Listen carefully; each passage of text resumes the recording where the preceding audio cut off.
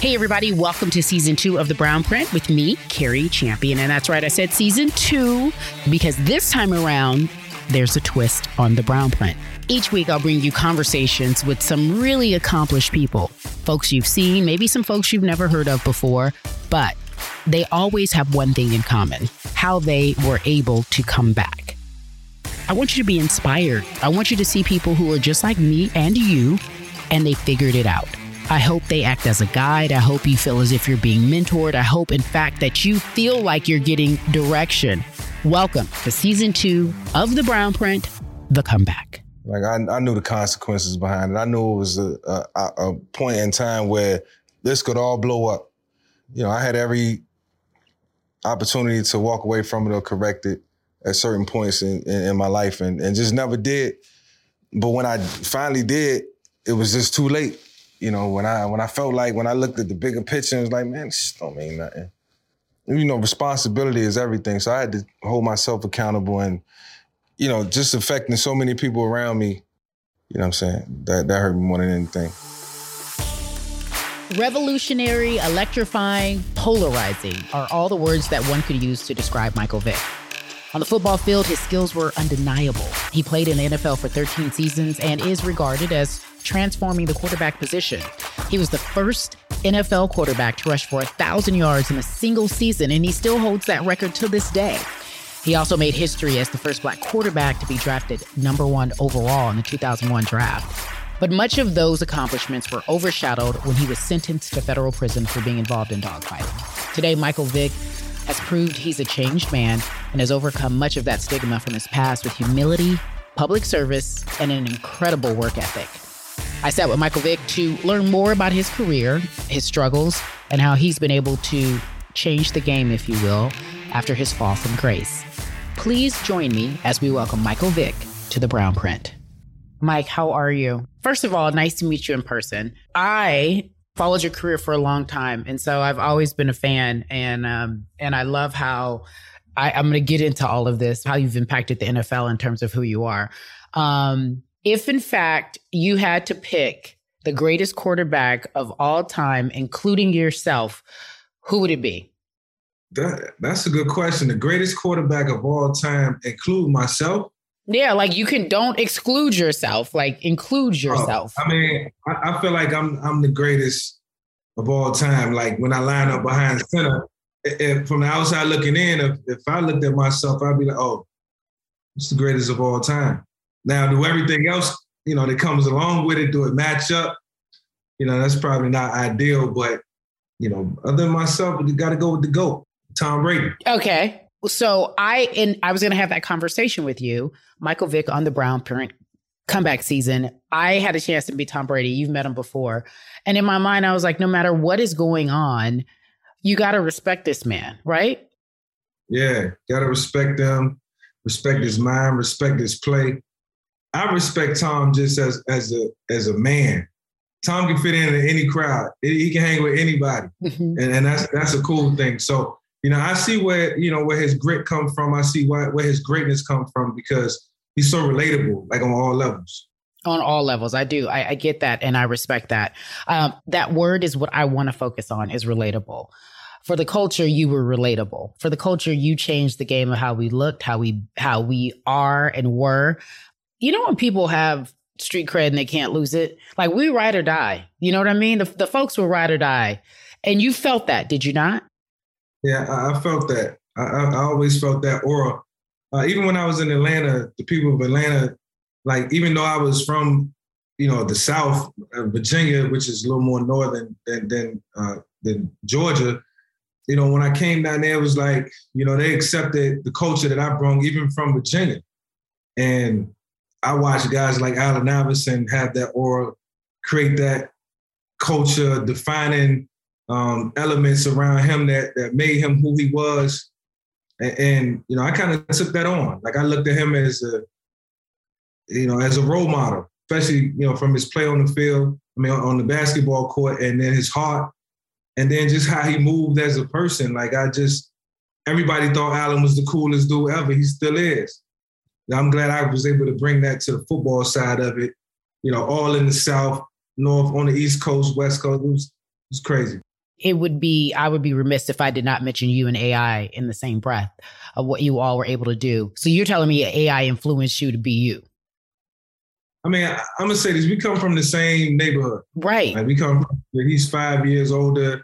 He lived probably 6 blocks over. So we never bumped there. We never ran into each other. So culturally, we adapted to our environments and what we seen ourselves becoming, whether on a collegiate level, professional level, it just had swag all in it. And he was just the first to do it. Like the first time I seen AI, he had 2 gold Rolex watches on.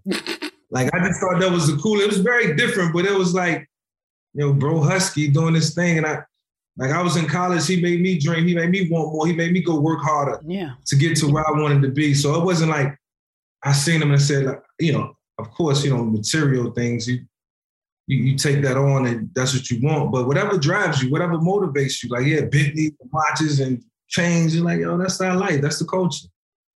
What impact did you have on the NFL? I definitely had a cultural impact. But I think in terms of just revolutionizing the position, the way the game was played, the way the game is played now, the coaches who look at the game and say, okay, now I got 2 options. I can go with a traditional, type quarterback, pocket passing quarterback and have success, or I can go with a dual threat quarterback and have success. And so now you got multiple ways of building your offenses. And I feel like certainly it was guys that paved the way before me, Randall Cunningham and, Dante Culpepper, Donovan McNabb, those guys opened up the doors. Steve McNair, and I was able to kind of walk through it and just take it to another level. You look at the recipe and how everything unfolds when we play, or when I play, and it works. So now you match smart coaches up with the talent, and you got a dual threat system, a dual threat quarterback. You were appointment viewing. When you were on, like, could nobody get TVs glued, couldn't do anything but watch Michael Vick. Like the feeling of that probably has to be addictive. A lot of pressure on me. Oh, was it? Oh. People don't know what I went through as I grew successful in the National Football League from year 2 when I went to Green Bay and beat the Packers, the first team to ever go and beat Green Bay in Green Bay. From there, the pressure just continued to mount. But look, as professional athletes, we thrive off the pressure. And you just like bring it on. But with all that success comes, you want a bigger contract. You want an extended deal. You want to make the playoffs. You want to please the fans. You want the media to talk good about you. So every day it's just high pressure situations that you got to find a way to get through. And I think just being a part of that and having to hold up to that just hardened me as a man and as a person. Billie Jean King, my dear friend, the legend in tennis, says pressure is a privilege, right? What would we be without pressure? We'd be nothing. What would we be without pressure? Even just in our interview, right? We put pressure on ourselves to do it right. Yes, get it right. I say this because with all due respect, because you know that you went through arguably what I see as something that was completely unfair in terms of, and that is my opinion, and I believe that in terms of the way you were vilified. I felt like it was too much. I felt like it was clear that it was because you were a Black man and you looked away. And it pissed me off, if I'm being honest with you. And I know you've heard that before. You know what you did wrong, but I'm all like, man, is that what we doing? Talk to me about how you've been able to really, really turn things around. I know you have regrets, and I know that you are sorry, and you gave £1 pound and more of flesh. And here you are building it back up. Walk me through that process the way in which you want to.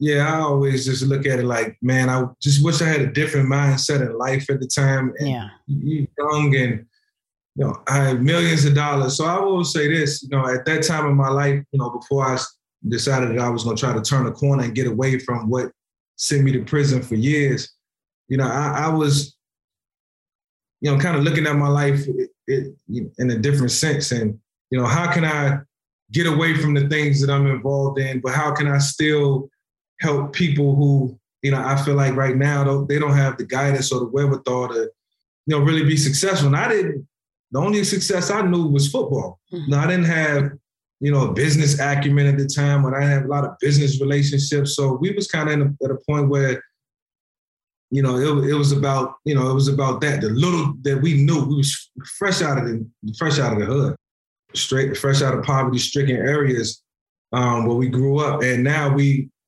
got all this money. We trying to learn how to live life and do things right. And I wish I'd have had mentors in my life. And I did, but you got to use that correctly. Like they're around, high school coaches. I mean, hell, my NFL coaches, my, offensive coordinators, like doors are open, Arthur Blank. And I just wish I was a little more mature to, be able to bring those people in and create that attachment that they wanted more than me. The only thing I wanted to do was be around my friends and be around the people that I love. I shelled myself away from them. It hurt me in a major way. But, that's probably the biggest regret is that I couldn't change my mindset to where I'm at now. And, but that's life, man. I never complain about it. Yes, I can be bitter about it personally. And so now moving forward, I just want to fix it and continue to, help young kids understand that, look, man, you might make mistakes and you can become a product of your environment, but make your environment a product of you. I see so many, especially now, so many young Black men who are taking whatever platform they have, especially in sports, and they're building up. You look at LeBron and what he's doing with his crew. Everybody has a crew, and if you do it right, if you're put in the right position, you can change the game. But sometimes when you're the first and you're one of the first, sometimes you're a lesson for people. And you just said you have your regrets. You spent 21 months in prison. You come back. You get released officially by the Falcons and you get picked up by the Eagles. Did that tell you at that moment that's how heavy people mess with you? I mean, what did that tell you about what people thought of you? It told me a lot.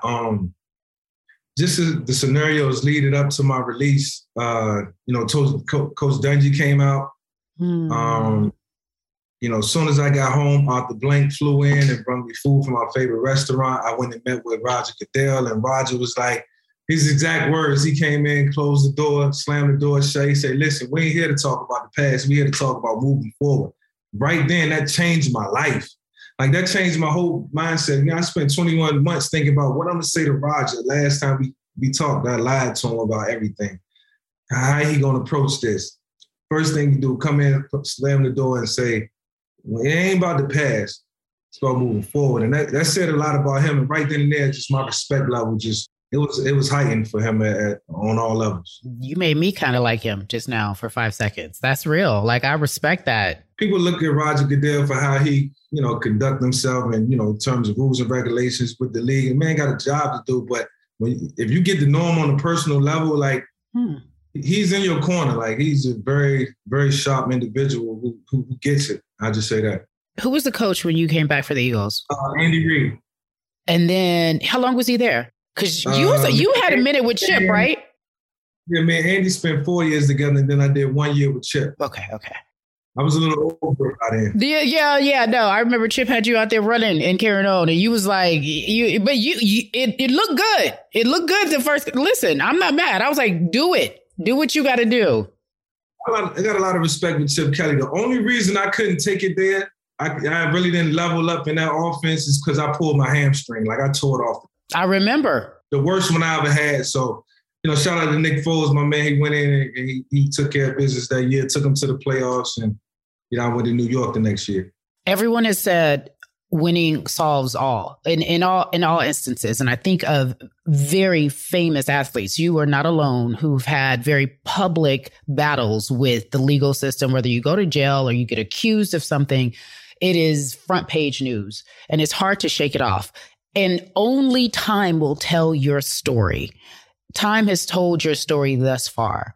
What has it been about you that has allowed people and others who probably didn't want to forgive you and embrace you for the man you are in spite of whatever happened?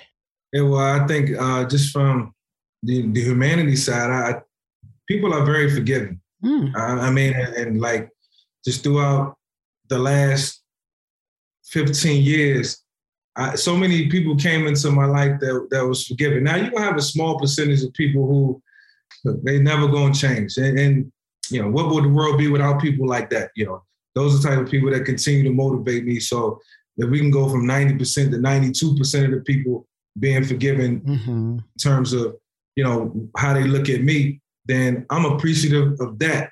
I just got to keep working. And it's not clean slate for me. I understand I screwed it up. You know, Sure. I regret it. You know, I regret it, but I can't Mike, go back in time. You on TV now. You giving me updates in the morning. You telling me what to do, like who we like and who we don't like. That too. Like, I love it. I love it too. You flipped the game, and you don't have to. You flipped the game. Your comeback should be a blueprint, or what, as we call here, a brown print of what to do. Giving people. So, did you plan this? You just good people disliked you. I mean, I had a relationship with Chris Carter, receiver, the great. Shout out to Chris, NFL all-time great. He connected me with some people over at Fox to go out and just kind of do a car wash. And I went and I met everybody, and it was just a personal thing. And we all liked each other. We all got along, and we understand the value. We understood the value of hard work and what this opportunity meant. And this was 4 years ago, 5 years ago.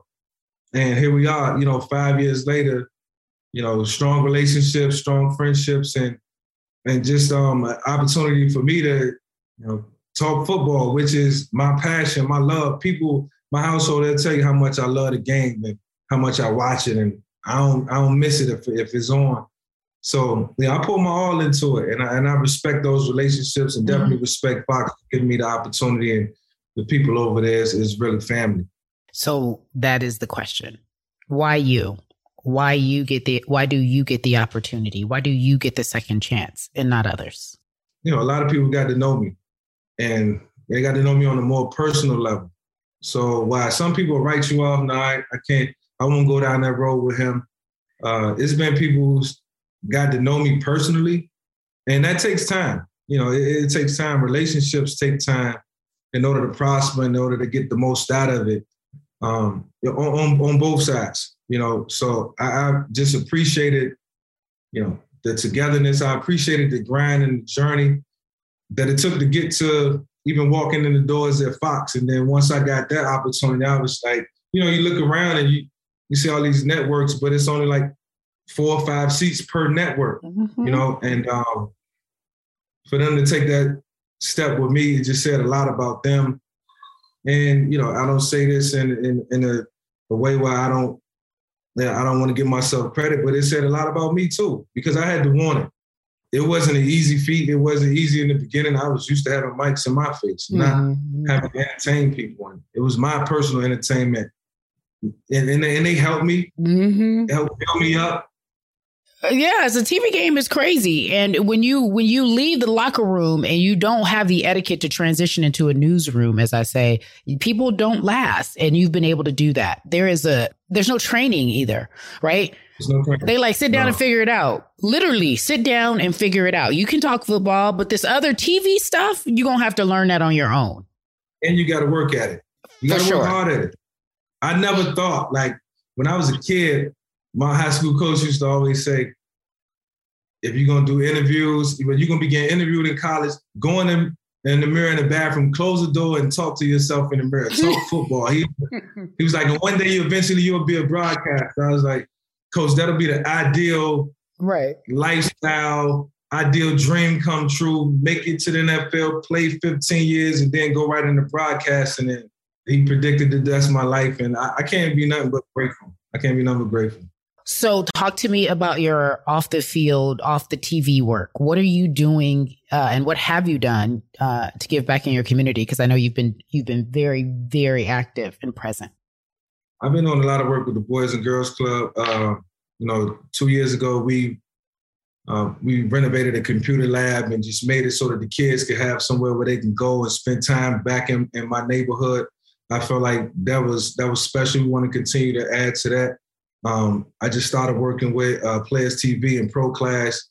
I was able to create the dual threat system, to show young quarterbacks, how to become dual threats. Also, speed and agility training, building speed through that platform is going to be amazing. And just as of late, partnered up with a company, BCIC, Bad Credit is Childish. The name is a little, it's effective. But when the academy consists of us teaching kids how to build their credit, coming out of high school, going into college, or coming out of college, how important credit it really is, because we take it for granted. Like, we get our credit screwed up by family members growing up, like the reality. The reality is there are so many kids who come in college and they don't understand. I remember going to college and having a checkbook and writing checks, and they were bouncing. My mom was like, you need money inside of there. I was like, nobody taught me that. Like we start out at 18 with like a cable bill and a phone bill. That's in our name. And for them to just kind of be, on the lookout, had a wherewithal, know what's going on in your life financially. Financial literacy is something that you can learn early. And I think the earlier you learn it, the better you'll be down the road. All the mistakes I made, or things that I didn't do, or things that I know now that I didn't get taught, trying to teach the next generation. My kids got to grow up in this generation, so I want the best for all.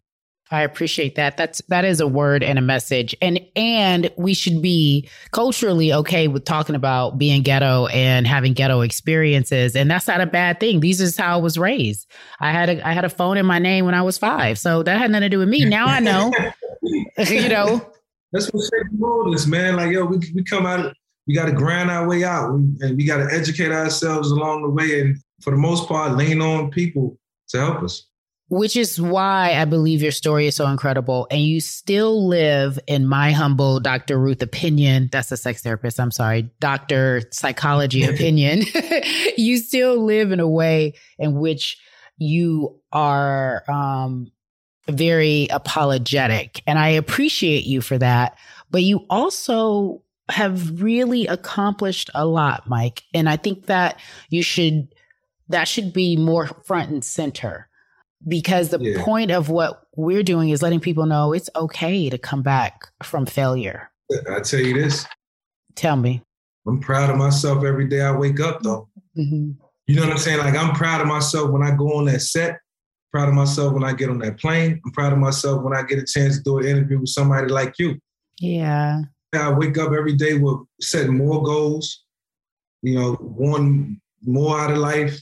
And I think that's the way it should be. Like, we're going to always be grinders. Quarterback taught me, how to lead. Mm-hmm. And around me, I'll naturally try to lead you. And sometimes it can be overbearing. Some people can't handle it. Like, I got people who was in my life 5 years ago who's not, not, I won't say they're not around, but we don't do business together because, I have great leadership skills. Mm-hmm. My daughter told me one time that life is not, this is not a huddle. Life is not always, Daddy always trying to round everybody up.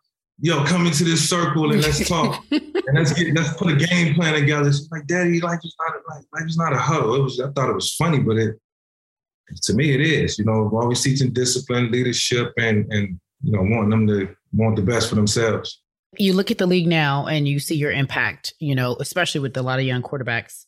Everyone's, you talked about Lamar. Is he the one that you believe is closest to you, or was it Cam when Cam was out there being a dual threat? And then my follow-up question is, why are you teaching them this? Can you teach them not to get sacked? Can you teach them to not get hurt, to get down? You teach them how to slide? You teaching them all that? I never was good at sliding. I never got the sliding part down. When I look at guys like Lamar, Lamar's the only person that I kind of put in my space just because of how dynamic he is.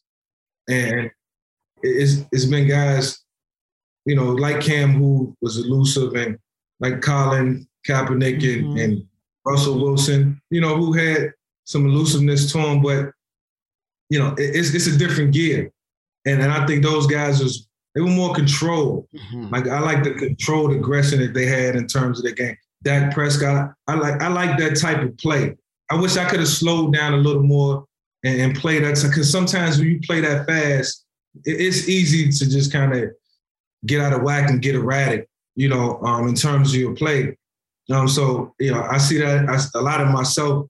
I see it in Lamar a little bit more. Not a little bit more, but I see that in Lamar at times But I think Lamar's in a controlled environment and got the offense that they can, you know, kind of keep him out of harm's way. He's not running a West Coast system. Right. Like I had to run. So, but you know, guys like Russell and Cam, they're in the league of their own. Kyler Murray, you know, he's almost there with me and Lamar. Almost. Kyler's the closest to the video game that anybody's gonna ever see. Like me out there, he looked like he on Madden. You're right. Really. You're right. No, you're right with the way he looks. But the finesse, like the maybe just one more year, I'm like, okay, I agree. Just some more reps for me.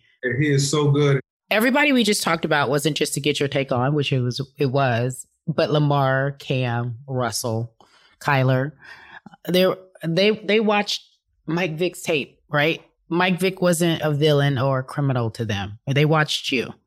How does that make you feel as you look back on your legacy and what it will be? I'm just always thinking about, because those guys I feel like came behind me and did it better. Cam played in the Super Bowl, Russ played in the Super Bowl and won one.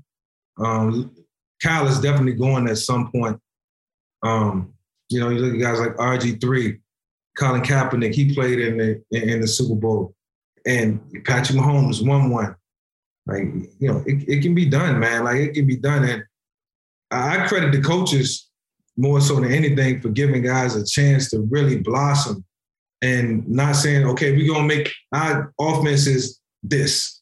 And this is how we run it. We run gap protection, 6-man protection. You will sit in the pocket and you're going to go through 4 reads. They're switching it up. They're throwing draws, quarterback counters in, quarterback sweeps, zone read, RPO. Yeah, but Mike, it works. It works because they saw you do it. And when you were allowed to do what happened, right?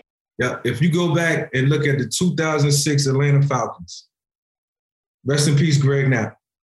Greg Knapp went out and found the RPO system, found the zone read. The run pass option came into play when Chip Kelly came. That's when we introduced that. So I've been part of this whole movement, you know, with Chip and then Greg Knapp introducing it in 2006. And we gave teams fits and I ran 4,000 yards solely because of that. I appreciate it. I'm sitting with an icon living. And he is as humble as he can be. Life is humbling, but I'm glad that you have been able to take your learning lesson and rebound. Everybody can't say that. So I'm glad that you're proud of yourself. I'm proud of you. Thank you for just spending this time. And I just thank you for what you've done for the culture. I appreciate you having me. So, wow, I have to say, I really enjoyed that interview with Michael Vick. Although I have worked in sports most of my professional career, I've never had the opportunity to sit and talk to him. And I do remember, and it holds true for me, I remember thinking as he was being vilified by the media and so many others, he's given a pound of flesh. And yes, he was wrong for being involved in dogfighting. Yes, that should be against the law. Yes, it is against the law. However, I know that the same league that punished him and didn't stand by him is the same league that allows people to play after they've been convicted of domestic violence. I don't think that it's fair that we acknowledge one and not the other. Michael Vick has paid his price. He deserves the second chance, and I'm grateful he came on here to share his story. Michael Vick was able to give us some really, really good insights. And some of the takeaways that really hit me is when he said, you can become a product of your environment, but it's better to make your environment a product of you. He talked about how he grew up.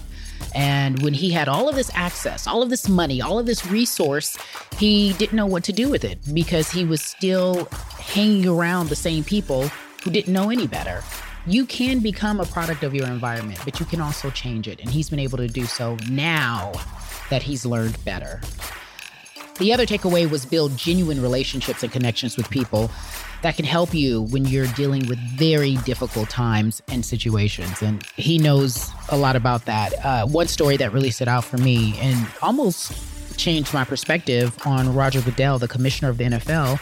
Roger Goodell said, I know about your past, but let's talk about your future.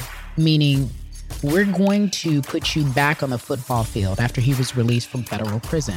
To me, that was grace. To me, Roger Goodell could see the humanity in Michael Vick. So remember, build genuine relationships and connections, and he apparently did that with the commissioner of the Football League. Last but not least, life is not a huddle. You don't have to bring everyone in. Sometimes you just have to lead. Wow. Some of us know people who can't do things differently, live differently. They can't be in different environments just simply because they can't.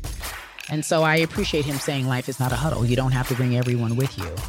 That, to me, is the biggest downfall of a lot of celebrities, a lot of singers, a lot of athletes, entertainers, if you will try to bring their friends along to be a part of all of the great riches and all of the great experiences.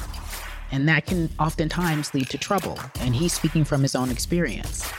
I hope you guys enjoyed this edition of The Brown Print. Michael Vick was very, very honest. Most importantly, I love Michael Vick 2.0. I love his humility. I love how honest he is. And I love that he really, truly wants to just be better. He deserves a second chance. Hope y'all enjoyed this edition of The Brown Print. So that's it for this week's episode of The Brown Print. Let's keep this conversation going online. That's where you can keep it a buck, as the kids say. Follow us on Instagram at The Brown Print Podcast or on Twitter at Brown Print Pod. Follow me, Carrie Champion, on IG and Twitter. Just at my name, Carrie Champion. And if you enjoyed this episode, which I'm sure you will, share it with your friends and family and help spread the word. We'd greatly appreciate it also if you showed us some love by leaving a 5-star rating and a positive review. Only positive reviews, please. The Brown Print is a Gallery Media Group original production.